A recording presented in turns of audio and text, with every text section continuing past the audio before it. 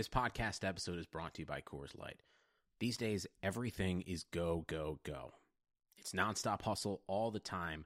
Work, friends, family expect you to be on 24/7. Well, sometimes you just need to reach for a Coors Light because it's made to chill. Coors Light is cold lagered, cold filtered, and cold packaged. It's as crisp and refreshing as the Colorado Rockies. It is literally made to chill. Coors Light is the one I choose when I need to unwind. So when you want to hit reset, reach for the beer that's made to chill. Get Coors Light in the new look delivered straight to your door with Drizzly or Instacart. Celebrate responsibly. Coors Brewing Company, Golden, Colorado. Trying to get by Benning. Darnell Nurse left it in the corner, gets up center. Perry scores! Corey Perry! Lilia able to shake away from Solani. It's given away to Solani around in front. Score! Teemu Solani with the steal. Bring in the fans, 1-1. Score! Off the floor! Paul Kariya! Hey everybody, welcome. It's another episode of the Forever Mighty podcast. It's Patrick and Eddie on the mics tonight. What's up, Ed? How's cold-ass Canada, my friend? Extra cold today. We got hit with the snowstorm, of course. Oh, finally. So the commute home was fun. Oh, did your sled dogs make it back okay? They didn't have to stop anywhere, and you guys are good? Well, I was at work all day, and the snowstorm hit where I live, and then it made its way all the way to where I work, just for my commute home. So I had snow the whole way. Nice, That was man. fun. No, it's just we don't have any snow here in California during the winter, so I mean it's pretty You got pretty some normal of it stuff. when you came up to Toronto, right? You didn't get a lot of it. Actually, you got pretty good weather. It was like we were in Aurora, Ontario, in Canada, so that did have snow for sure. Yeah. Yeah, but then when you came into the city, I think it was like It wasn't snowing, but it was I think snow it was on the above ground. zero. It was like at least 5. It wasn't too bad. There was snow piles. You guys were playing in the snow in basically spring weather. Yeah, pretty much. All right, well, what do we got? We got 2 games? Yeah, man, we got Nashville and the Columbus Blue Jackets. Some all-star news to talk about. Some returning all-time fan favorites coming back to Anaheim tomorrow night when Dallas comes to town. So we got plenty to talk about here, man. Good and bad, too. Good and bad, which I like. As better than bad and bad. We have good and bad. Yeah, most of this year has been bad and bad. Last year was bad and bad and bad and bad and bad. So at least we've got some good this year. This isn't too far off from being last year. No, Ducks haven't won consecutive games since November 1st, so it pretty much has been good and bad because the Ducks have either won a game and lost a game for most of this stretch, or they haven't gone on a big losing streak either. It's just been back and forth hockey. They win 1, they lose 1, they lose 2, they win 1. Like, it's just, that's kind of been the stretch that they've been on, where they've been hovering around that 3 games under 500 mark for the last couple of weeks. Yeah, it's been a tough go. I was pretty happy though, honestly, looking at the way the Nashville game went, especially crazy good start into that first period. Ducks looked like they were rolling, and then I just kind of remembered that Nashville really hasn't been that good this year, right? Like they just have not been this top tier team. They can't get a save. That team cannot catch a save. I think it was before this game. I got to get your opinion on this because you put in the group chat that you didn't like these lines. Was it for this game or was it for the Columbus? Yeah, no, I was not a fan of these lines going into this game. 100% right, man. What did you not like about these? Now, barring the fact, yes, Rickard Rakell was out with injury, Troy Terry's still out, but honestly, I felt like that's as good as it gets for the Ducks at this point. I was very hard pressed to be excited about Henrique playing wing with Ryan Getzlaf. I mean, Henrique's never been a big finisher, especially because Sprong has been put back in the lineup, which was nice, right? But then relying on Lundestrom at 2C, I was just kind of like, I don't know if that's really going to be the best thing we could do here. But it turned out to be a really good thing for the Ducks, honestly. I mean, the lines did work out, but I was very confused by the lineup against Nashville. I think the only other thing you can do in this case would have probably been to bump Shore into that Henrique spot and then Lundestrom down to 4C and Henrique at 2C. But then at that point, why even have Lundestrom in the lineup, right? We've talked about this before. Yep. if you're going to bring the kid up and play him 4C between Nick Delorier and Carter Rowney, there's no point in having the kid up at all. So give him a shot between Silfverberg, who's the Ducks' best player this year, and then just throw Comtois on there, because it honestly felt like they needed a guy to put on that spot on left wing. But I didn't hate him. It was the healthiest the Ducks forward group has been in a while. And, Henrique's been at Getzlaf's wing for a little bit here. Earlier in the season, he got put there as well. And honestly, I was just kind of happy to see Daniel Sprong get first-line minutes again. Yeah, it's been a long time coming. I remember we talked about this towards more the beginning of the season about, how long is it going to be before we see Daniel Sprong come into the lineup? And we're like, if the kids start playing bad, maybe, I think we said something like 10, 15 games. I mean, it took 41 games for Daniel Sprong to get an opportunity. Playing pretty decent, too, in San Diego as well. Not great, but not bad. And then it took an article talking about how he was frustrated, and then he got called up. I think it was about 5 days after that article came out.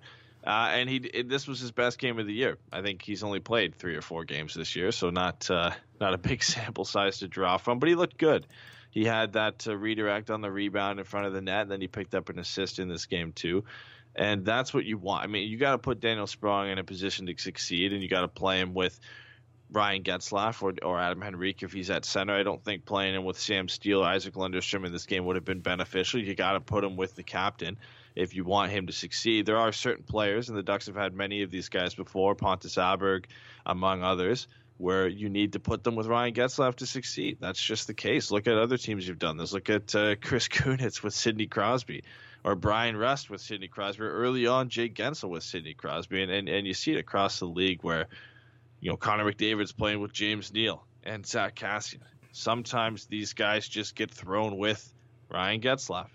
And sometimes it works and sometimes it doesn't. But in this case, I think Daniel Sprong's the guy you need to have with Ryan Getzlaf if Sprong's going to be in the lineup. And they keep talking about, on social media, writers keep saying, that the Ducks are talking about how they want Sprong to play. They wanted to work on both his defensive game as well as his offensive game. And I don't think every guy needs to be a defensive forward. I'm not a huge fan of that notion, right? Like, I don't have a problem if Sprong just plays wing and rips pucks all day. Like, that's what he's there for. Who else in the Ducks lineup is not a liability in their own end? Jakob Silfverberg is one of the best two-way guys in the game. We've already talked about Isaac Lundestrom being kind of well beyond his years in terms of his defensive responsibility and his defensive acumen and what he can do. Same kind of goes for Sam Steele and Andre Kase as well, being reliable players in their own end. And definitely Carter Rowney is defensively responsible. I mean, you could argue maybe Maxime Comtois a bit, but at least he engages physically and he's not a liability in his own end. So it's not like the Ducks have 3 or 4 of those guys in their lineup. Like, if you have one, you can get by with one. If you're playing him on the first line, you're essentially sheltering his minutes with Ryan Getzlaf. You're fine. You're fine because you've got Adam Henrique, you've got Ryan Getzlaf, who are going to be defensively responsible. It's okay to have that one guy. I mean, look at the Leafs. You and me were talking about Austin Matthews before we started the podcast. The Leafs have a system where they play one winger just high. And that's all he does. He just plays high up in the zone. And they just try and wear down teams and get these quick rushes and quick exits out of the zone to this high winger. And it's Mitch Marner, who's usually the guy who's there. Sometimes it's Austin Matthews, but most of the time it's Mitch Marner. And some teams just have that guy. And I'm not saying Daniel Sprong is Mitch Marner, but you have that guy. You have that guy who's his pure reason he's in the top 6 and in the lineup is to be that one winger who his only focus is offense. Well, he can wheel and he can shoot the puck. I mean, and you get the guy, the feed breaking out of that zone, and with full speed. I mean, you kind of want to play a guy like him that way, and I think it's not a bad idea. And the Ducks have kind of utilized Andre Kase that way, right? He'll play a little high and try to sneak a pass going into the neutral zone a lot too. And when you have a guy who can feed you like Ryan Getzlaf can, I think that's important to have that type of player. I think you're totally right. Yeah, you need a couple of those guys. And I think Andre Kase is more than responsible enough in his own end. But if you're going to use him in a certain way to kind of boast his offensive his offensive abilities, then I think that's a good thing for Kase. And we kind of saw that in the game against Columbus, where Kase got 2 goals and looked a little bit like his old self, and was utilized more in an offensive role where he got placed on a line where he was going to succeed back with Sam Steele and Max Jones, and was given a little bit more offensive freedom, it felt like, in that game. So hopefully it's the start of something for Ondrej Kase where he gets going, because he was a guy we expected to have a huge year this year, not just us. I think it was Ian Tulloch with The Athletic. I might be getting the person wrong here, but at the beginning of the year put out the top potential breakout candidates for the upcoming season, and Ondrej Kase was at the top of his list. Well, dude, that line of Steele, Kase, and Jones the last 2 games literally chewed up the competition and spit them out. They dominated 5-on-5, dominated the shot share. I don't care if you look at the analytics or not. If you watch those last 2 games, every time those guys were on the ice and they had the puck, they were dangerous. They didn't let anyone in the zone to do anything. Very dominant play by that line with Steele, Jones, and Kase. And that's not to take anything away from the Getzlaf line, especially in the Nashville game. Not as dominant against Columbus, but dude, those 2 lines looked very, very good.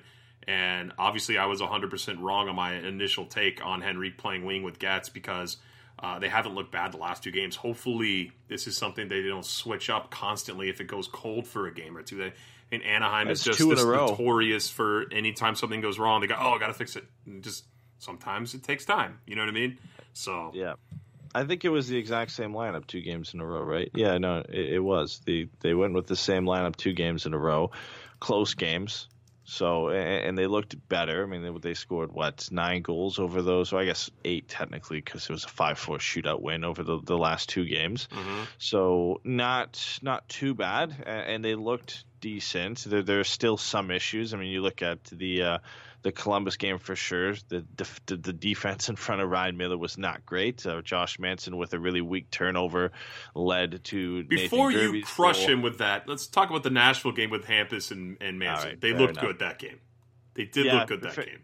They have looked better since getting paired back together, and the numbers kind of back that up. Still some miscues by Manson in both games, and that's been a trend for him all year, where the giveaways have kind of been at the forefront of his game. But analytically, we're used to these guys doing well and playing well as that shutdown top pairing unit where they play the hard minutes and they do well. So hopefully this is kind of the start of that, because the Ducks need these guys to be at the top of their game and be back to what they were a couple of years ago, because surprisingly the pairing behind them and Fowler and Goodbranson has been one of the Ducks' better pairings. I don't know how, but it has been. And the other surprising pairing was the one we saw at the beginning of the season with Fowler and Del Zotto. So Fowler this year just seems to be whoever he's with. It seems to be working for that duo. But if the Ducks are going to be successful this year, they need Lindholm and Manson to do well. Not Fowler and Goodbranson should not be your best pairing. They need to have more games like the Nashville game. They played very well. They let in a goal 5-on-5, but I mean, honestly, they were dominant for most of that game. Lindholm has looked a lot better in these past 2 games. Everyone has a bad shift. Manson still is a little shaky, though. I mean, we had a great game against Nashville for the most part, and then last night kind of had like a middling game. You're right. I mean, it's hard to say where everyone is feeling about Josh Manson, right? We talked about that when we were talking about who they could trade and where they would want to trade, and how strange it is to even talk about it, considering how much we relied upon him in previous years. Getzlaf's clutch, though, man. How about that against Nashville? 3 assists, and then the shootout winner. I mean, yeah, him and Fowler both playing 3-point very, nights. very well. Getzlaf keeping up. I mean, Steven said you're not going to get the 70 to 90 point guy, right? I think that was Stevens in one of his articles or tweets. It's not happening anymore. But you don't need that, right? He's a different kind of player now, and he's aged into where he's going to be the effective, probably 50-point guy. No big deal. That's as long as you're getting 50 points out of Getzlaf at his age right now and where he's playing, that's a great season. Yeah, and he's still reliable in the other facets of the game defensively. He's a reliable face-off guy. He's over 50% this year, so he's still getting it done in other areas of the game. And then intangibles, I know we kind of hate these, but leadership ability and his presence on the ice and in the locker room, you can't buy that. So he's still going to be an effective player, even if he's not putting up 60, 70 points. It's just the Ducks don't have anybody to replace that offense right now. So that you're seeing them struggle because nobody else can do that. I do have to mention, I did make a mistake with the lineups for the Columbus game. Brett pointed it out. Comswa was actually scratched for the Columbus game because Rickard Rakell came back from injury. And took his spot on the wing with Lindstrom and Silfverberg. So I had to point that out there. No, yeah, you were wrong there. But, I mean, that wasn't a bad line either. They didn't play too bad. Before we get to the game last night, Elliot Tieford reported on Monday. Very interesting. It got a lot of Ducks fans all perky here. But Patrick Eaves on the bench talking to Daryl Sutter during practice. Terry and Rakell were skating again with Sherwood. It's been only 8 games since Terry fractured the bone below his knee, and he's already skating in great 3 weeks. In a 10-game, or it was supposed to be a 10-week prognosis for him to come back, and he's apparently been cleared to play after 3 weeks. Now, a lot of people are chalking this up to, wow, it's a magical recovery. He's way ahead of schedule. This had to be misdiagnosed. There is no way this guy is back in 3 weeks on a 10-week prognosis if they didn't misdiagnose this or kind of misread how bad the fracture was. Because there's no way you just heal 7 weeks ahead of schedule. It's pretty insane. Maybe the break wasn't as clean as they thought it was, or maybe it wasn't as bad as they thought it was. I don't know. I just can't see it. Again, I'm not a doctor, so I'm probably fucking wrong, but it just does not seem plausible that they got it completely right in terms of how long he was supposed to be out. Maybe it was more of a 5 to 6 week thing, and he healed in 3 weeks, so that's still sooner than what was expected. But I can't see him being 7 weeks ahead of schedule and being 100% ready to play. So it had to be, probably a little bit more of a minor fracture rather than anything. Yeah, or maybe it's like a crack, or I don't know. I don't know what you even call it. Brett's saying it's the new magical healer from Toronto. He's finally paying dividends for bringing him in. Was he got a magic wand? Was he from Hogwarts? Or is he sitting in the back of the dressing room? He doesn't prevent injuries. He just gets Ducks players back faster than ever. Before we move on from the Nashville game, we can't move on without talking about Gibby save in overtime. Oh, that is the same, dude. When I first saw the replay of it, I thought it was in.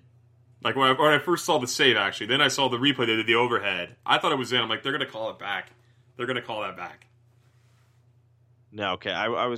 I thought you were going to bring up what a lot of people were saying. They were discrediting Gibby because it actually is Rocco Grimaldi who stops that puck from going in. I mean, John Gibson makes the initial unreal save. But then it hits Rocco Grimaldi's stick when he's pulling his stick back out of the net.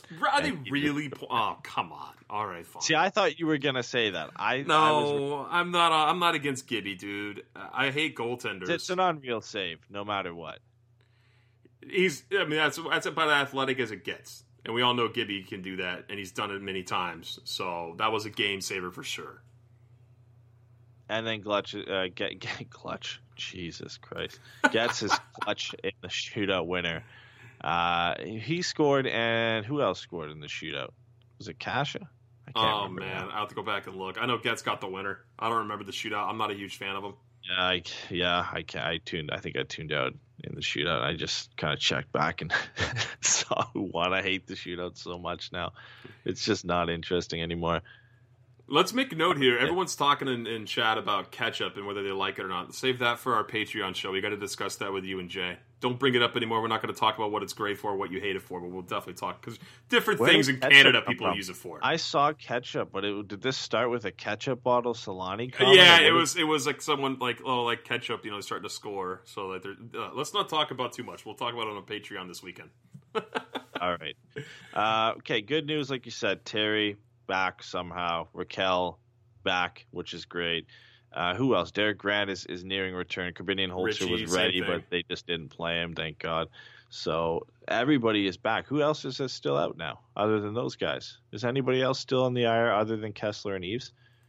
I think that's everybody. I think that's it.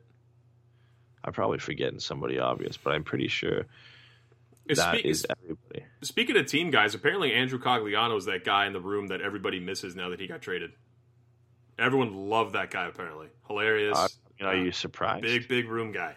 So You knew he was. I mean, just you could kind of tell he was a room guy. I'm not super surprised that everybody loved him. Oh, Nick Ritchie. Nick Ritchie is out. Jimmy and Shane brought that up. thanks, dude. I feel bad to get Nick Ritchie because I'm usually a big supporter of Nick Ritchie, but apparently he's getting close to coming back. But this is the closest the Ducks have been to 100% healthy in a long time because pretty much everybody's back now except for Nick Ritchie and then the obvious two who are on the LTIR right now or should be on the LTIR. That's it, though. That's not terrible. well, We're getting healthy. Damn it. This is how much I'm out of the loop. I keep forgetting. Jakob Silfverberg is now injured. Hold on. We were going to get to that. We were going to get to Well, that. I've spoiled it, so it's too late. Let's He's get to injured. it then. Okay, yeah. Apparently he took an elbow. Apparently he took an elbow in the corner within like the first 5 minutes of him That playing. nobody 'cause- saw. Or people saw, but there's no video. I looked. I know. I Unless- looked on Twitter, Unless too. you I want to couldn't go find back it. and watch the game. He got injured. He has an upper body injury. He took an elbow apparently in the corner. Played just under 5 minutes in that game. Didn't return. No update from Dallas Aikens today. So he could be day to day. Could be week to week. He could be out for the rest of the season. Not Nobody good. knows. Playing the Stars tomorrow. Hopefully not. Because if he's out, there's no All-Star game for Jakob Silfverberg, which would be supremely disappointing for him. And then the Ducks would have to send somebody else, which is obviously not the big thing. It's going to be big thing Cam is- Fowler. It's going to be C4. The big thing for me is if he's hurt long term, the Ducks can't trade him at the deadline. Wait, can they send Cam Fowler? The way the rosters are Yeah. constructed now, can they send him if they're going to have too many defensemen or too many forwards? I No, don't know. they can send him because there's only one. There's only one defenseman going right now. It's Drew Doughty. True. That's it. I don't know how they think it's going to go because the Forest 3 on. They don't care anymore. Brett says the player was falling and Sylvie kind of ran into his elbow. Not good. Well, hopefully he's all right. either way, man. Like, hopefully he's okay. Yeah. Because he's been the Ducks' best player. But I still think, and I've been getting flamed on this on Twitter, to say that the Ducks should trade him because his value's at the highest it is, and I mean, more so by Anybody Pens listen to our fans. show? The hundreds of people who listen to our podcast, they all know that. How come they're not? You should be getting a lot of people hating you on it. But I think the majority of the truth is there's a lot of people who think like us, right? I mean, trade these guys who aren't going to be Listen, here. when the I team's don't hate him. competitive. I don't No, want to trade not him at 'cause all. I hate him.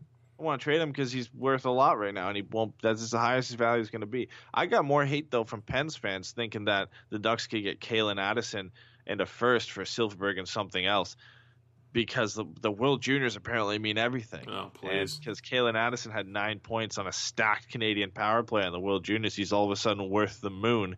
And Jakob Silfverberg on a pace for 30 goals at lockdown for the next 5 years is apparently worth nothing to Pens fans. So they can have fun with a Jeff Carter rental or something like that. Oh, Instead, please.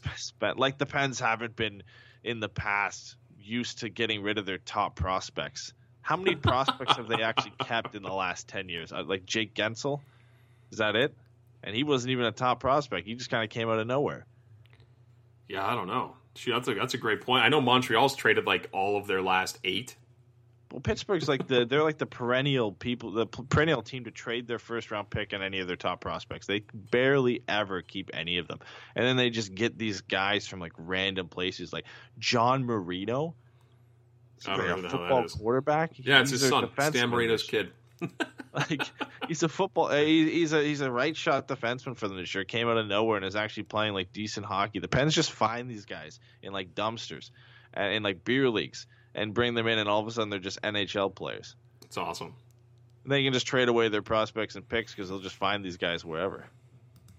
Well, circling it back, I don't want to get too much into the Silfverberg trade talk, just because we've More done of the that. story is Silfverberg's hurt, and I'm upset. You were very upset. Let's So- talk about Daniel Sprong Yeah, because he's producing. Didn't get any points in this game, but nonetheless, he's producing. Should the Ducks keep him in the top 6? And does he stay in the top 6? Because he kind of like hit out after he got the goal and the assist. Be like, see, this is what you're missing. This is what I was talking about. I said, you play me in the top 6, I'm going to put up points. And then he didn't put any points up in the Columbus game. okay, but let's look at that too. Getzlaf and Henrique, that line. I think they did score, but it was Getzlaf on a weird play, right? Yeah. So Shot from Del Zotto, Getzlaf tipped it in front of the net. right. So they were mostly bottled up by Seth Jones and Berwinski. And Jones last night had like a 3-minute and 37-second shift in the third period. That guy never got off the ice. It felt like. That guy's a beast. But they played top minutes against one of the best defensive pairings in the league. It's one game. I'm not worried about it. Now he continues to fall off this cliff of not being able to produce here in the next 2-3 games. Then maybe you get rid of Sprong, or you don't get rid of him, but you slot him down or send him back. We'll see what happens. But I think give him more than 2 games. It's too small of a sample size to say he's not worthy of being up on the top 6.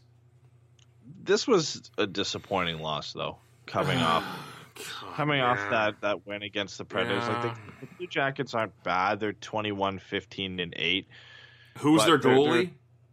Yeah, Korpisalo was an all-star, got hurt, and now they have Elvis Merzlikins, Latvian goaltender, who's not, to his credit, he hasn't been awful this year, and is 5 of his last, or at least before he came into the game against Anaheim, 3 of his last 4 starts have been very, very good, and he kind of got not lit up against San Jose because he still played pretty well, but he's been on a tear lately, so I got to give him some credit for that. And the Ducks peppered him with 40 shots. Yep. And he made 37 saves. So he had a good performance. But some of the efforts on the Columbus goals weren't that great. Like I mentioned, kind of grilled Josh Manson for on the Nathan Gerbe goal, I believe it was.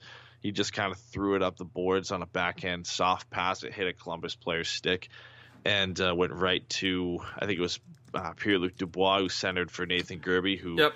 Hampus Lindholm just somehow could not muscle a 5'3" child from in front of the net.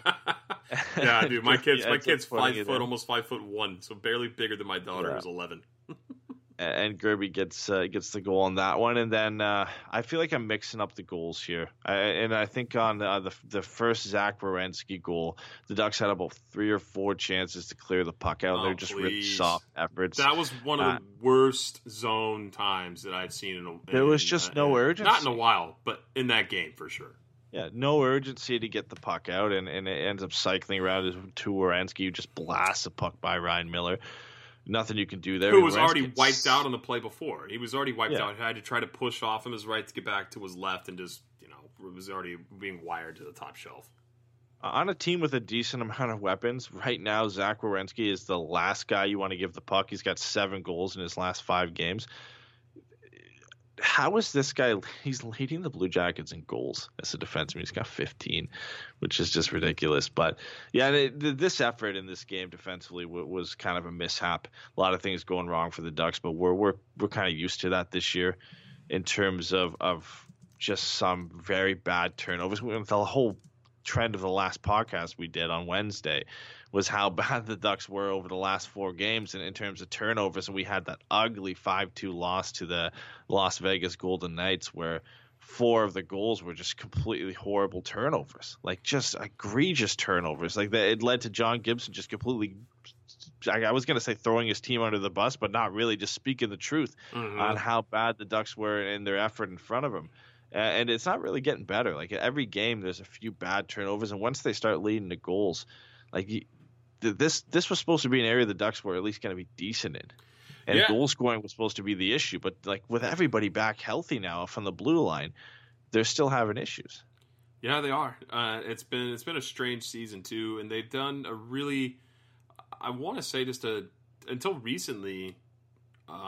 With all the injuries, it's tough to mix guys up. Without Manson, it really hurt. Honestly, that was a real tough loss when he was gone for 20 games because he kind of cycling through guys who are playing in the AHL, being called up all the time. So maybe now with Manson back, Fowler and Goody have been good, which is crazy.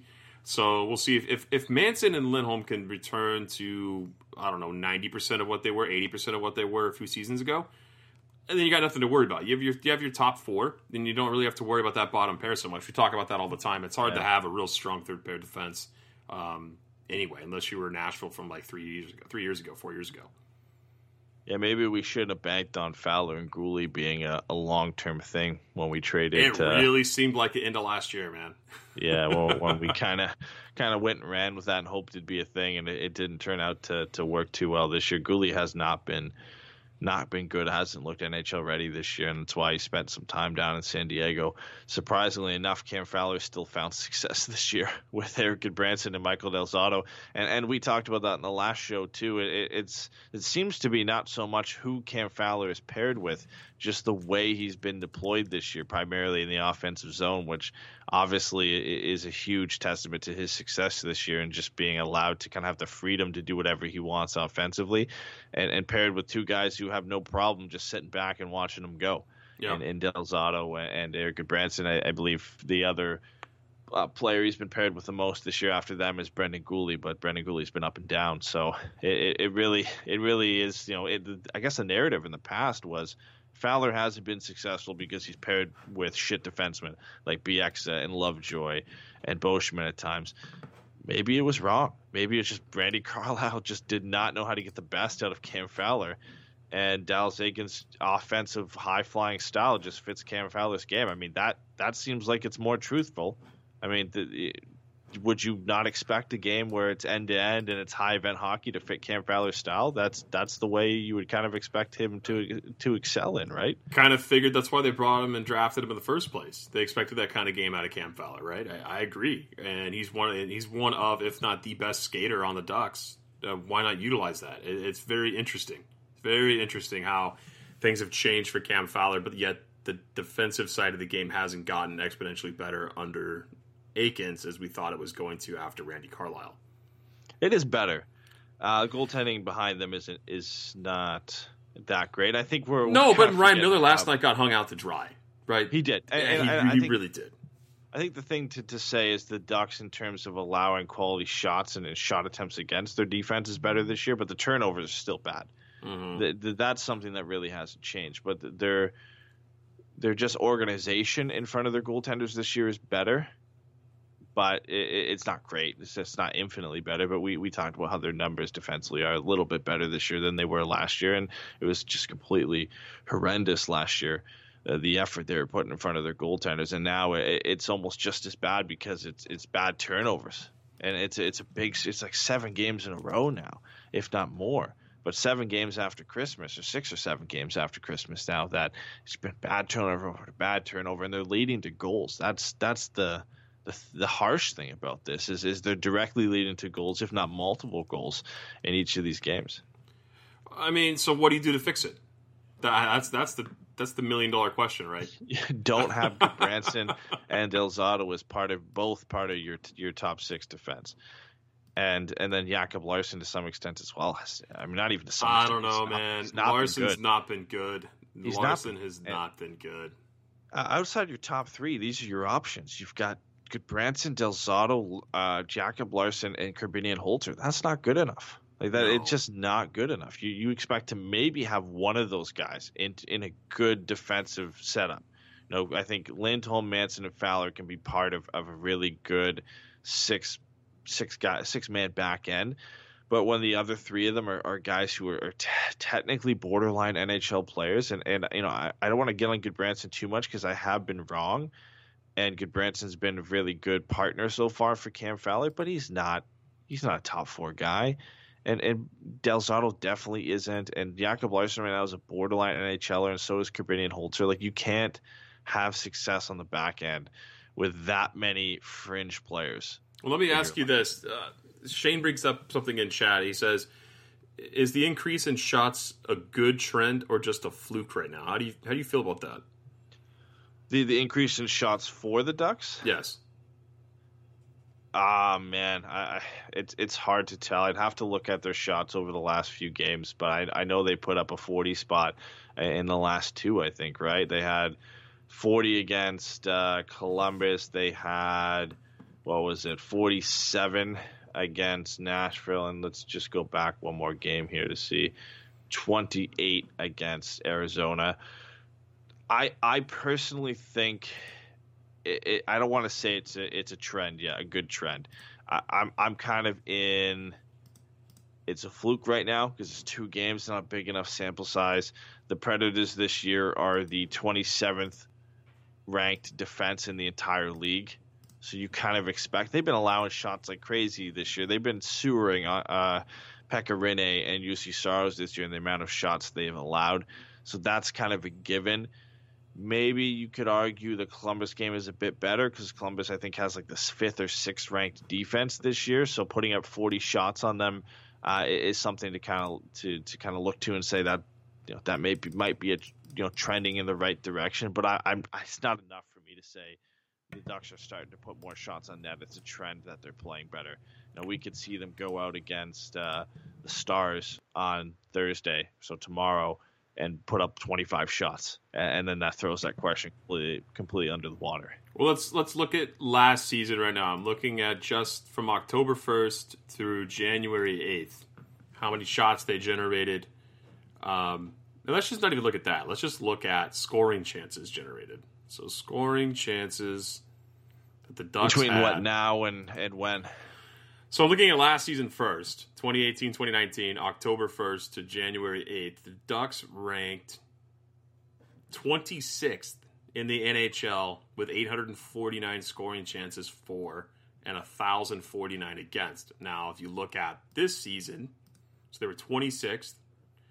Now we look at this season, and what is this season? Well, that's a 5-on-5 too. I'm not doing the power play stuff. 5-on-5 makes more sense when looking at this. Yeah. Scoring chances for this season, the Ducks are 15th, 905 chances. So doing better this year. Scoring chances, that's a lot. Yeah, it's better. It's not infinitely better. And it's not astronomically better. It's less than 1,000, 929 chances against rather than 1,049. It's basically, but if you break it down like this, it's basically one more scoring chance per game. A little bit more than that. Yep. It's not significant. That much better. It's slightly better. And again, how many of those are high danger scoring chances, right? If that's you're getting into minutia there, though, right? You're getting into the nitty-gritty of all that. That's where you would want to look and say, if the high danger scoring chances are a lot more, then the Ducks are doing things a little bit better there. And I'd have to think it's probably around the same. It's probably a nominal increase from last year. 379 this year for 13th best in the NHL. That's surprising. 13th best. Very surprising. They can't finish. They're shooting. They're shooting at under 8%. They're shooting at 7.72% right now. Well, a league average is 9%, is it not? 8 or 9%. So yeah, some of the best teams, the Capital, are shooting at almost 10%. Same with Tampa, but that's expected. Yeah. So yeah, it's close, but it's definitely not where the Ducks want to be, right? We need to see some significant movement in goal scoring. If they start scoring goals. And it's the dumbest, most cliche thing to ever say. I sound like Jim Fox. But you're going to win games. Goals, they're going to win games. Yeah, and they haven't found a way to do that. That's been the biggest problem for the last 2 seasons. They can't find goal scoring. They can't do it. They're relying on these kids right now, and people are getting very impatient. Like I saw a thing on Twitter that people are like, "Oh hell no, I don't want them to tank. I want them to, find their identity this year and turn things around." It's like, do you really think that's going to happen? It's a decade of winning. And now some people getting their first taste of losing, and that's not a slight against any fans. It's difficult. It is. Yes. It's really difficult to go from a decade of winning, albeit still disappointment, not winning Stanley Cup, but to go from that and deep runs in the playoffs and Pacific Division titles. And multiple Pacific Division titles in a row, and then to go to bottom of the league, bottom of the Western Conference for now, second straight season. It's tough, and I can get it. I completely sympathize with some people just not wanting that and not being on board with that, especially when you don't subscribe yourself to what goes on behind the scenes and how this could benefit the Ducks, and you don't really have that want to kind of go that deep into the storyline and into the development of which the direction the Ducks are going in. Not everybody wants to start a Ducks podcast and talk about the Ducks 24/7 and get really deep into the issues, right? It's true though. Some people casually want to follow the team, which is there's nothing wrong with that. And losing is a bit harder. I thought you were going to get to the insanity part of it of last season, where we did post-game shows almost every game last year, and it was like, what do we do?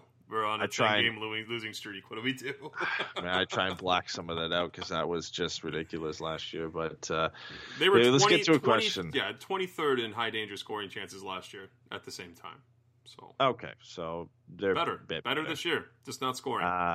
Northcott 22 in our chat. We kind of talked about this before, but he said, if Gibby was playing the same level as last year, would we be a playoff team right now? Ooh, that's a good question. So how much would Gibby be moving the needle? Let's say he added. Let's say Gibby added. Wins. Yeah, let's say he added like 5 WAR. wins. We're basically talking about WAR right now, are we not? Essentially? Yeah, we are. Wins above replacement. Yep. So I think he has 4 or 5 wins. Anything more than that is like elite level, kind of impact. Where'd you go? Did you go to Evolving Wild to look at that right now? I'm not actually going and looking at WAR. I mean, it'd be interesting to see what Gibby's WAR was last year before the fall off, right? Yes. Around the January, February mark. But man, I playoff team is a stretch. Like, what is 8 to 10 more points do for the Ducks right now? Probably puts them in the playoff spot. Let's say you give them 10 points, it puts them at 49 points. For so it puts them just outside the playoffs. 49 points, just outside. So 40, yeah. So they would be 2 points out of a playoff spot, behind Calgary with games in hand, and 1 point behind Vancouver. So it makes them a borderline playoff team for sure. And then you think of that consistency down the stretch, the fact that some of these teams are bound to go on a losing streak at some point. Calgary, Vancouver, Edmonton, right? So there's definitely, it puts them in the discussion. If John Gibson is playing at the same level he was last year, does it make them a good playoff team? No, but it does, I think, make them. It makes them, a candidate for the playoffs, if you want to say that. Yeah, but you know what though? I mean, we've talked about it too, but I mean, that's a good question. What Northcott 22 asked, and my honest feeling on it, I know it's yours too. I'm not rooting for my team to lose. Like we said last year, we don't like watching losses. But, I mean, dude, if they make the playoffs, what's it going to do besides bring the owners an extra couple bucks? Like, it's really not going to help the team.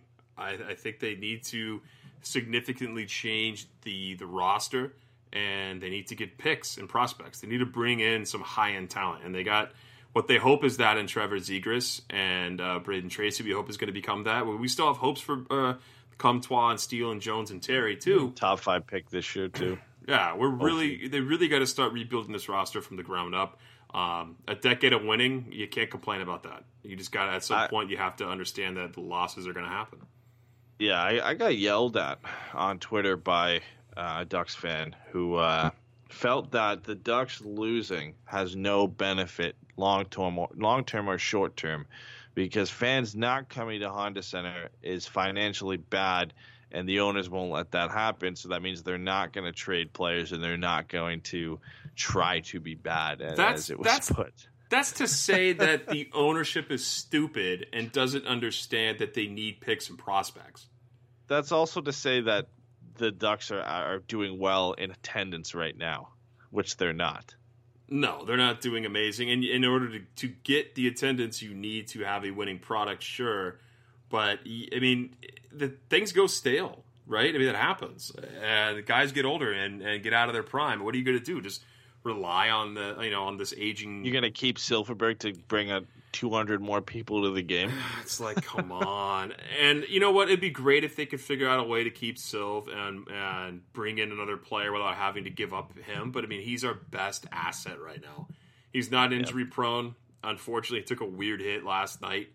Andre Kasha, you take out his concussions, I would say he's probably our best asset. But with the injury proneness of Kasha and his inability this season to score like he had last season, I mean, he was shooting at 3% before he put in the pucks the past couple of games. I mean, it's tough to not look at Silfverberg and say, that's our guy, we got to move, right? You got to move him. You got to make room for the kids if you're going to hold on to them as well. Oh, man, I wish I knew what article it was. I think it was Sportsnet. I can't remember.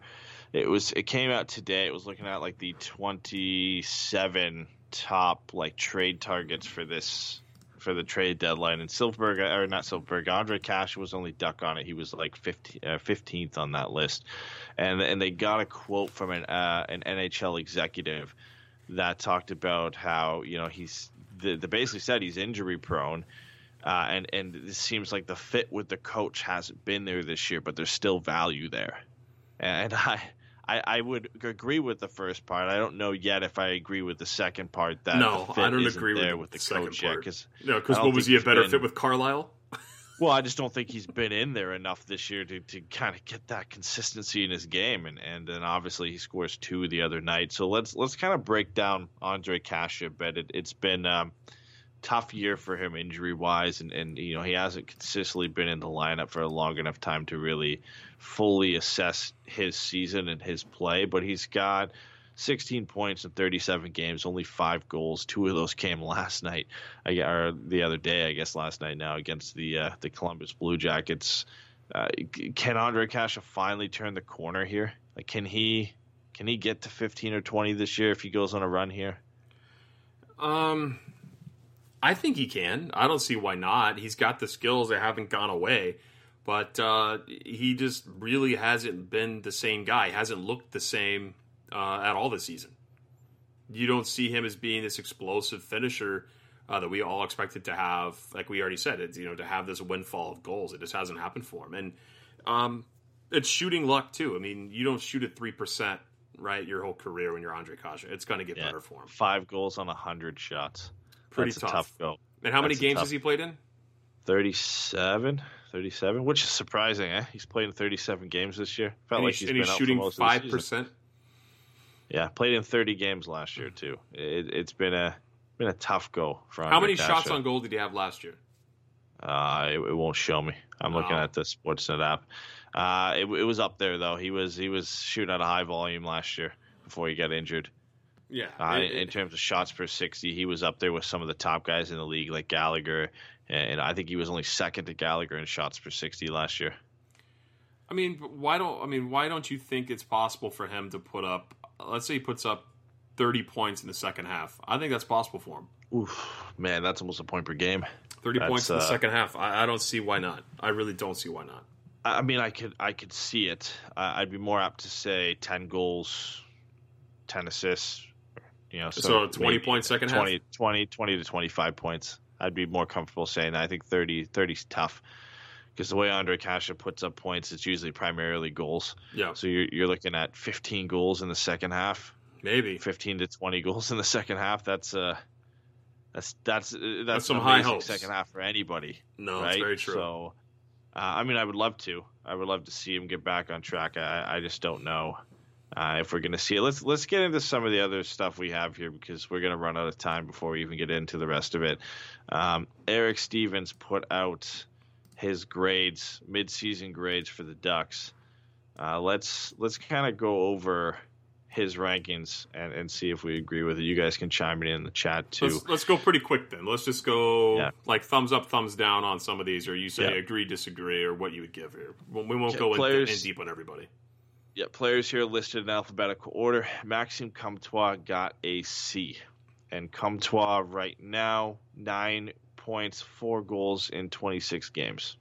I'm pretty disappointed in the kid, but he's also a kid. So I think a C, thumbs C up, minus. thumb down, and what grade you're going to give him? C, so C minus. C minus, you think? Yeah, you can't be too hard on him.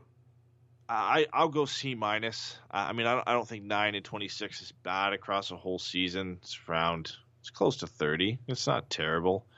It's a little bit less than you kind of expected this year, but I think C minus is fair. I think anything above a C is a bit tough. Next up, Michael Del Zotto. He gave him a B minus / C plus.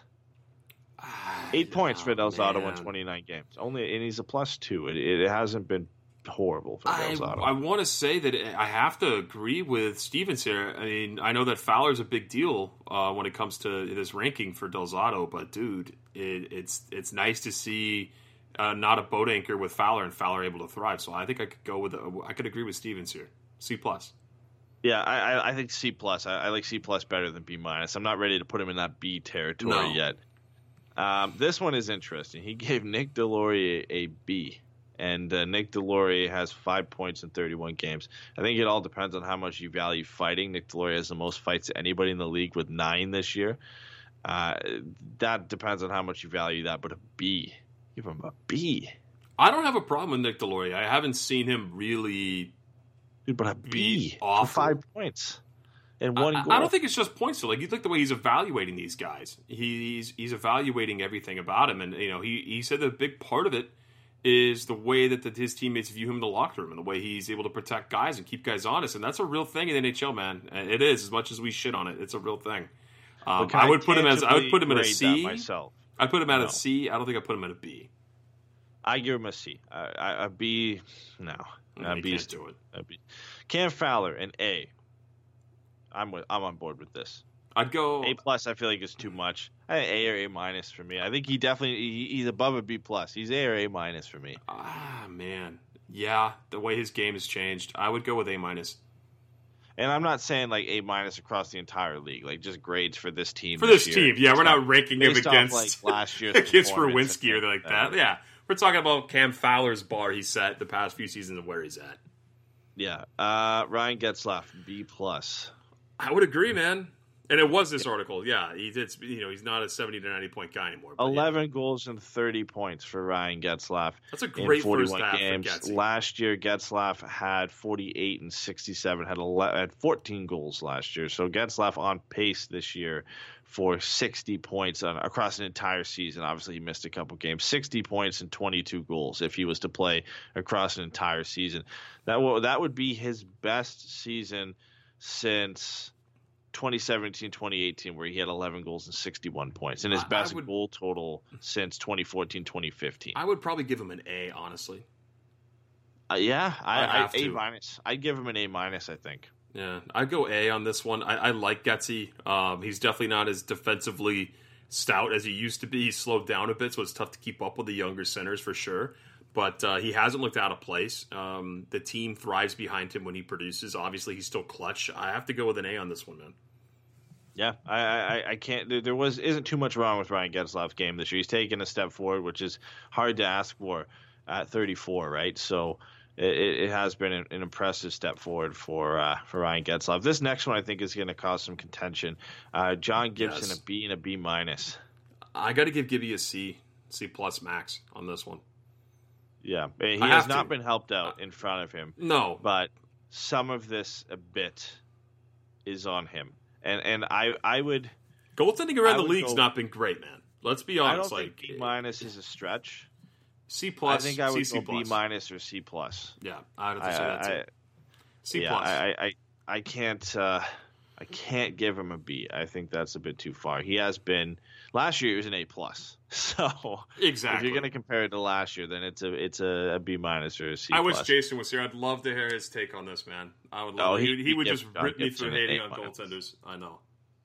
Derek Grant, an A-. Dude, I'd have to look at the other side of the puck from him. I know he scored here and there. 53.4% on the faceoffs. He is only logging about 13.52 per game. I would have to, again, like you said, look at like kind of the analytics behind what he's doing here. I don't think they're great. I think A- is a bit high. I'd give him a B+, just on the goals. He's got 9 goals, like he deserves a B+ for that. But he hasn't played in a few weeks, so I got to give him a C. I know he's in. I can't give him a higher rating than Ryan Getzlaf. What are you gonna give him? I give him like a B. A B or B+. Yeah, I got to go B- with Derek Grant. B-.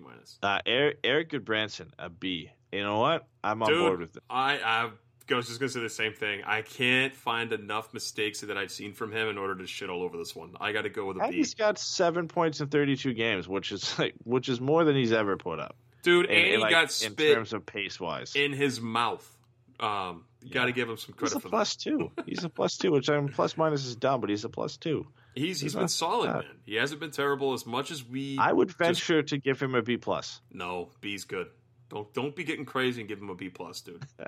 Brendan Gooley, C-. I'm more disappointed in Gooley, man. I have to go D+ on this one. I know it's not far from a C-, but D+. I was very disappointed when he played up with the club. I had a lot of high expectation for this kid after last season, seeing him skate with Cam Fowler, being one of the fastest players in the AHL. Thought it'd be a great brand of hockey to play him, and like shelter Cammy and Gooley, right? Give them the not difficult matchup to light guys up. It didn't work out the way it is. This is just this season in my take. I got to go D+. No, fair enough. I think C-. I agree with that a bit. 18 games isn't enough for me to drop him down to D. I feel like if he played a few more games, he might have been able to redeem himself. So I'll agree with the C-. This 18 games he played weren't that great, so I'll give him the C- for that. Adam Henrique with a B. Henrique has 14 goals, 10 assists, 24 points in 43 games, playing over a full season, better than last year. On pace for 28 goals. I go B+. Around He's that. been great. 28 goals and 48 points. To be close to a career high season. He's great. For Adam Henrique. So, yeah, I'd give him a B+.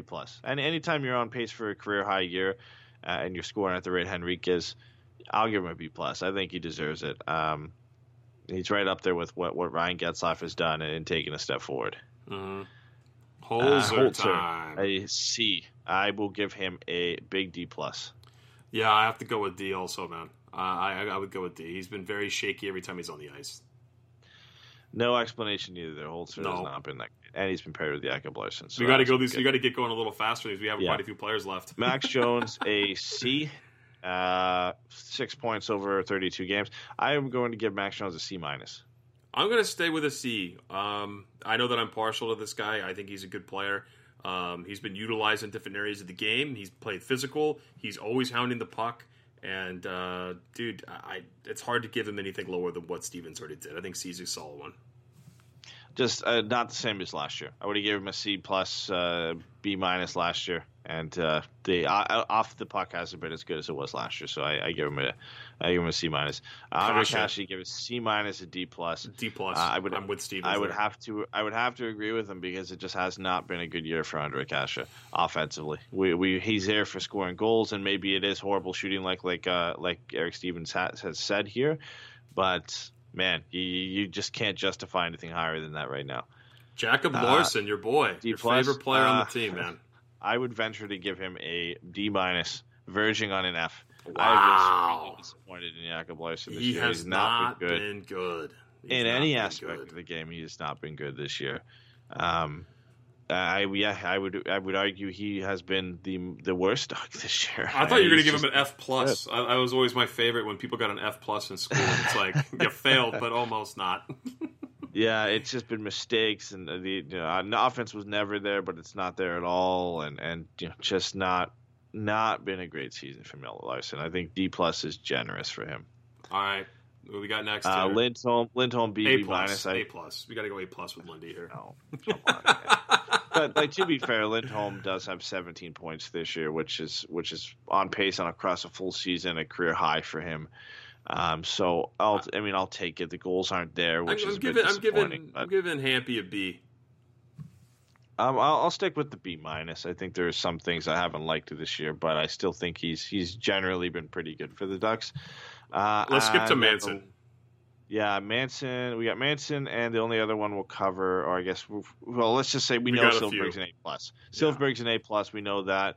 Rowney, I don't care. Richie, not played enough games. So Manson gave a D. I would wholeheartedly agree with that. I think Manson deserves a D, maybe a D-.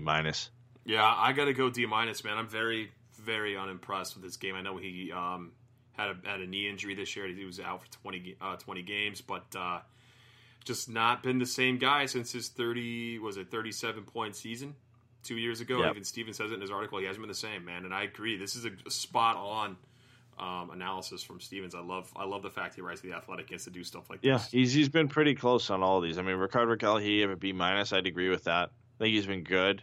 He's better than last year, but not better than not really even close to 2 years ago. So I think B- is fair for them. I don't think he's a C, so I think B- is fair. What about Miller? Miller's a curious one. I mean, he's got a sub-900 save percentage, but I don't think it's all his fault. The Ducks have just played awful.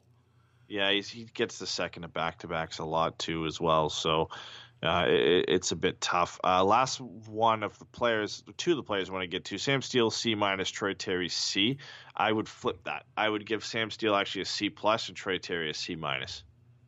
I've liked Sam Steele better than Troy Terry this year. I don't know how Troy Terry. I agree with you. I don't know how Troy Terry gets a higher rating than Sam Steele at all. I don't get it. I'm with you on that, man. Sam Steele has a 54% face-off percentage this year, which is surprising for a guy who I thought at one point wasn't going to be a center in the NHL. So that just on that basis, I think I'm a bit more surprised in Sam Steele. Well, he also grades the coaching here real quick, and so that's the last one I wanted to get into was coaching. He gave Dallas Eakins a B. I would agree with that, except we never really got into the offside goal challenge from the Columbus game.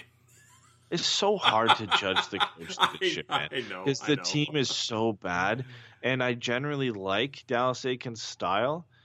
So I would have to agree. I can't judge it that well this year. Like you know what I'm saying? Like the special teams have been all over the place. Has gotten better, and we know bad goaltending is a reason the Ducks are so bad this year in terms of where they're positioned. We think they could be a better team if they had somewhat of the goaltending they had last year. Goal scoring is still an issue, but that's not really Dallas Eakins' fault. No. Like he's gotten the best out of the Ducks' best players that were looking to improve last year. Like if we look at Fowler, Silfverberg, Raquel, Getzlaf, they all needed to take steps forward from what they did last year, and they are. He's getting the best out of the Ducks' best players, right? Yeah, and they're not getting saves like they were last year. And on top of that, you got to look at roster construction. You got to look at Bob Murray and what the players he's bringing in, right? So. Yeah, it's not all Eakins' fault. I think Eakins done a good job with what he's had. Okay, last two. Unless you have something, I got two things to end the show with here. No, go ahead. Let's bring them. Let's do it. Okay, somebody had asked earlier All-Star jerseys. Oh, yes Jesus or no? Christ, now, dude. I hated it, but somebody brought something up to me that made me not. I still hate. Shut up! No, I don't care if it's a music note. Stop. To appreciate the design that the 5 lines are like. The whatever they're called on like a music sheet. It's bad, dude. It still looks ugly, but there is some creativity behind the reasoning of it. But they're still ugly. Sure. And like the color design, they would look better with black and white like last year. The logos instead of like this weird like. Where's the All-Star game this year? St. Louis. St. Louis. That's why they have the music note thing. It looks stupid. I don't like them, but it was split. It was kind of split. I think it was probably I'd have to go and count the responses to our post, but I think it was like 60-40 in terms of people who didn't like it and liked it. I could be way off on those numbers. Dude, I don't get it. I saw some people who said they actually liked them. I don't get it either. They did. They're bad. I wanted to talk about the Connor McDavid goal on Morgan Riley because it was just disgusting. But of course you got to bring that up. Yeah, we'll bring save it up that time. for Pucks and Brews or Rant Show or something. So the last thing I want to get to is I have 4 scenarios. I guess 8, but in blocks of 4. Oh, we didn't talk about Corey Perry and Andrew Cogliano getting their tributes tomorrow. We'll talk about that because we have to talk about the upcoming games. Okay. So we'll briefly talk about that. But first, I'm going to give you 4. Oh Jesus! Are we betting airline tickets on this? No, we're not betting anything. I just want to know what you think is more likely. And it's all Duck scenarios here. Okay. You haven't seen these because I put them in a different section I here. have not seen them. So, first one. What is more likely? The Ducks finish with more than 85 points this year, or they win the draft lottery. So, right now, just so you have kind of a reference. They're at 39 points. The Ducks are on pace for, I think, if you don't count the last 2 games and just take it from the halfway mark of the season, they're on pace for 74 points. So I think it's better off. They're most likely going to get the highest odds to get the top draft pick for sure. Well, they're not going to be higher than Detroit. Why are they? Oh, pick odds. Here we go. So their odds right now to get the number 1 overall pick are 8.5%. Do you think they have a better than 8.5% chance to have more than 85 points this year? I think they're going to be the second worst team in the NHL when it's all said and done. So do you think they have a 13.5% chance to get 85 points this year, more than 85 points? They're not going to hit 85 points. They have a better chance to win the draft lottery. All right, well, our listeners, Ricky and Brett both said the same thing. Yeah. Did they? I would agree with you. 85 Perfect. points is a stretch for the Ducks this year. Second one, Silfverberg scores 30, or the Ducks have more than 3 20-goal scores by the end of the season. Oh, Sylvie scores 30. You insane? I mean, you don't think Adam Henrique, who's at 14 already, could hit 20, and you don't think somebody else could, Ricard Raquel could get hot, or Getzlaf I hope could they hit 20. both happen, but it's not happening. Sylvie's going to hit 30 before we have 3 20-goal scorers, dude. You're putting a lot of faith in these guys. Think of that. Silverberg has to get real hot here and stay healthy. I know. But I love this team, and I love every player on this team as much as everybody else, but I just don't see 3 20-goal scorers on this team. I don't see 2. The chat is on par with you again. I am actually leaning the other way here because I don't think Silverberg hits. Don't you have a 30. bet with Brett on this? Of course you're not going to bet that. I don't think Silverberg hits 30, so that's 120-goal score. I think Henry gets to 20, and I think Getzlaf gets to 20. Gets you to 20 would be a dream. More likely than Silverberg hitting 30. Interesting. Here's a next year one.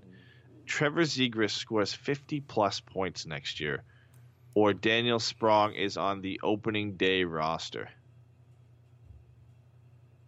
That's a tough one. Well, because I would rather it be Zegras, but I think Sprong's No, on the but opening what's day more roster. likely? That's the question. What's More likely Sprong is on the opening day roster. You think so? Yes. All right. Well, and it's in Daniel Sprong's court now. See how he does for the rest of this trial he gets here. 50 points is a lot to ask from a rookie, but he's really, really good. He's really, really good. I know. I think it's more likely, as much as I don't think it's going to happen, but I think it's more likely that Trevor Zegras scores 50-plus points because I don't think Daniel Sprong is on the opening day roster next year. I think he is. Last one, and it's a this season question. Oh, wait a minute. Wait. Can I retract that? I'm going to flip that. I'm going with Zegras hitting 50 points. What changed your mind? Because the way this team is moving around roster players, and Sprong can't really hang right now when people are healthy. So when everyone's healthy, I don't see Sprong having a roster spot and potentially not playing next season with the Ducks. Yeah. Isn't his contract over this summer? It is. He's an RFA. Yeah, I don't think he's coming back. Okay, last one, and then I forgot we still have fan questions too. We only have 2. But last question for this what's more likely segment we have here. Ondrej Kase scores 20 goals this year, or Derek Grant scores 20 goals this year? Which is more likely? How many does Grant have? Grant has 9, and Kase has 9, what, 5? Derek Grant, Kase has 5. And there are 30. Is there a third option? Games. Neither one of them. No, it's what's more likely. What's more likely? Neither one Kase. of them are getting. Likely Kase more than Grant, of course. You think it's more likely Kase gets 15 in the next 39 games than Derek Grant getting 11 in the next 39 games? Absolutely. All right. I'm on board with that too. But chat went against me on that one. I just brought our chat up. It's Chell it's Grant and Grant. Yeah, they're saying Grant and Grant. Okay, fan questions. We have 2. We have to get to them because it's a shame if we miss them. Do it. What do we got? Instagram. We had, last time I checked, still had one. Maverick_87. Any big moves in the offseason? Oh, boy. Big moves this offseason. Trades or free agency signing? Shoot. That's a really good question. I don't see... I say no. I say no in free agency, maybe a trade. I see a trade. If there's no trade at the deadline, I see a trade in the offseason. There's a draft. Okay, Bobby's going to do something at both. He's going to trade somebody at the deadline, and he's going to trade somebody at the draft. That's where he's going to pick up his. He does a lot of draft trading, right? More so doing anything at the deadline. The team's not competitive. Who's he going to bring in? He might just be selling at the deadline, which would be smart. I do see Jakob Silfverberg being moved at the trade deadline. I do see that. I could definitely see that. It should happen. I don't think there's any big moves made, but I feel like if there's a trade, or if anything is more likely for a big move, it's a trade rather than a free agent signing. The Ducks aren't going to go big in free agency. They would likely be selling assets for draft picks at the draft rather than going and trying to get a big splash in free agency, which they should be doing. They shouldn't be making any sort of splash in free agency this year because there aren't some enticing names like Tyson Barrie and guys that could actually help this Ducks team in terms of positional need, but you shouldn't be going out and getting Tyson Barrie and what it would cost you to get Tyson Barrie, right? Or Alex Petrangelo or whoever else. Now, if this was the expansion draft here, it would be very, very interesting. It would be. Yeah, we're getting close. I can't handle another one right now, so we'll wait. Duncan is our last question from Twitter. He said, can you honestly say that Troy Terry has been better than Daniel Sprong? Specifically looking at the body of work both of them have put out so far, Do you think Daniel or Troy is better? Oh, boy. That's a really Troy good Terry, question. 8 points in 33 games. Daniel Sprong's only obviously played 3. But over the 50 games that Daniel Sprong has played, he has 15 goals and 21 points. Over Troy Terry's 65 games in the last 2 seasons, he has 7 goals and 21 points. I think potential-wise, I know Sprong is still young. Same amount of points. More games for Troy Terry, though. I think Terry's the better player in the long run. That's just my feeling on it. One thing I think might surprise you, they are both the exact same age, 22 years. I knew that Sprong was young, too. He's not some aged veteran. And maybe it's because he's also losing his hair, a la Mark Messier or Ryan Getzlaf. Yeah. So it kind of makes him look a little bit older than Troy Terry. But, man, honestly, to answer that question, I think Daniel Sprong has been better than Troy Terry. He has been better, but I think long-term, I think Terry will be the better player. Maybe, yeah. I think right now, Sprong, over their tenures with this team, Sprong has been better. I've never been as high on Troy Terry as others have been. I think he has the potential to be better than long-term, but everybody forgets that Daniel Sprong was a second-round pick and has produced at every level. I mean, he's torn up the AHL when he's been there. It's not like he hasn't produced in the NHL, right? Like he had 19 points and 14 goals last year, and the 3 games he's played this year has a goal and assist. Like he's still been productive. I would say now and into the next 2 or 3 years, I think Daniel Sprong is a better player if he gets a shot in the NHL. Yeah. All right, wrapping up the show here. We'll be back on Sunday. The Ducks play Dallas tomorrow, so Cogs and Perry get their their celebration, their honoring, their video. Per Perry's wish, he wanted to be honored despite not playing. So yeah, suspended but still getting the honor, which is nice. Nice for sure. To see.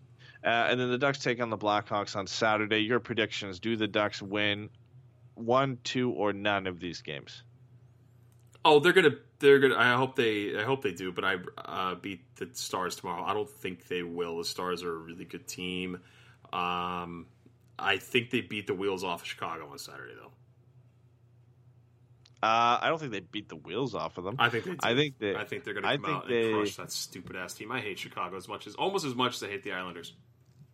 Yeah, I don't know. I would say Stars. I don't want to say no chance, but it's a tough game. That Dallas has kind of been on a roll lately. They've got 2 of the best goaltenders in the league right now. Man, Chicago is an interesting one because they're both bad. For the tank, you hope the loss. For just the brutal beatdowns we've had from Chicago in the playoffs in the past, you hope the W, right? That's kind of what you're hoping for.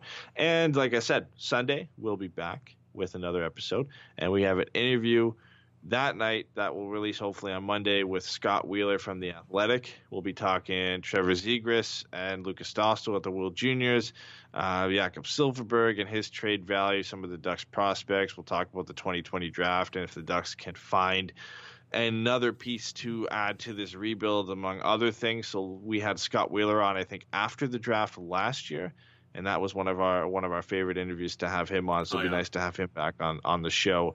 And I think depending on how long that goes, we might just release that as a kind of a bonus episode all to you guys.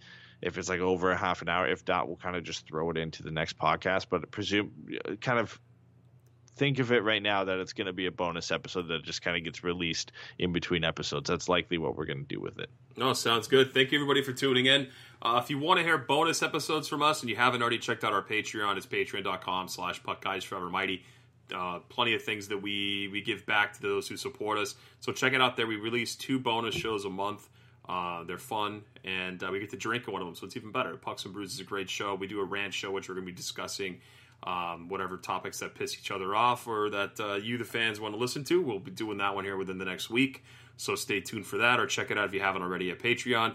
And I think Jay and I are planning a watch party. I'm not sure 100% what day it's going to be, but I think it's going to be early February. So be on the lookout for that on Twitter, and we'll be talking to you guys soon. All right, take care, guys.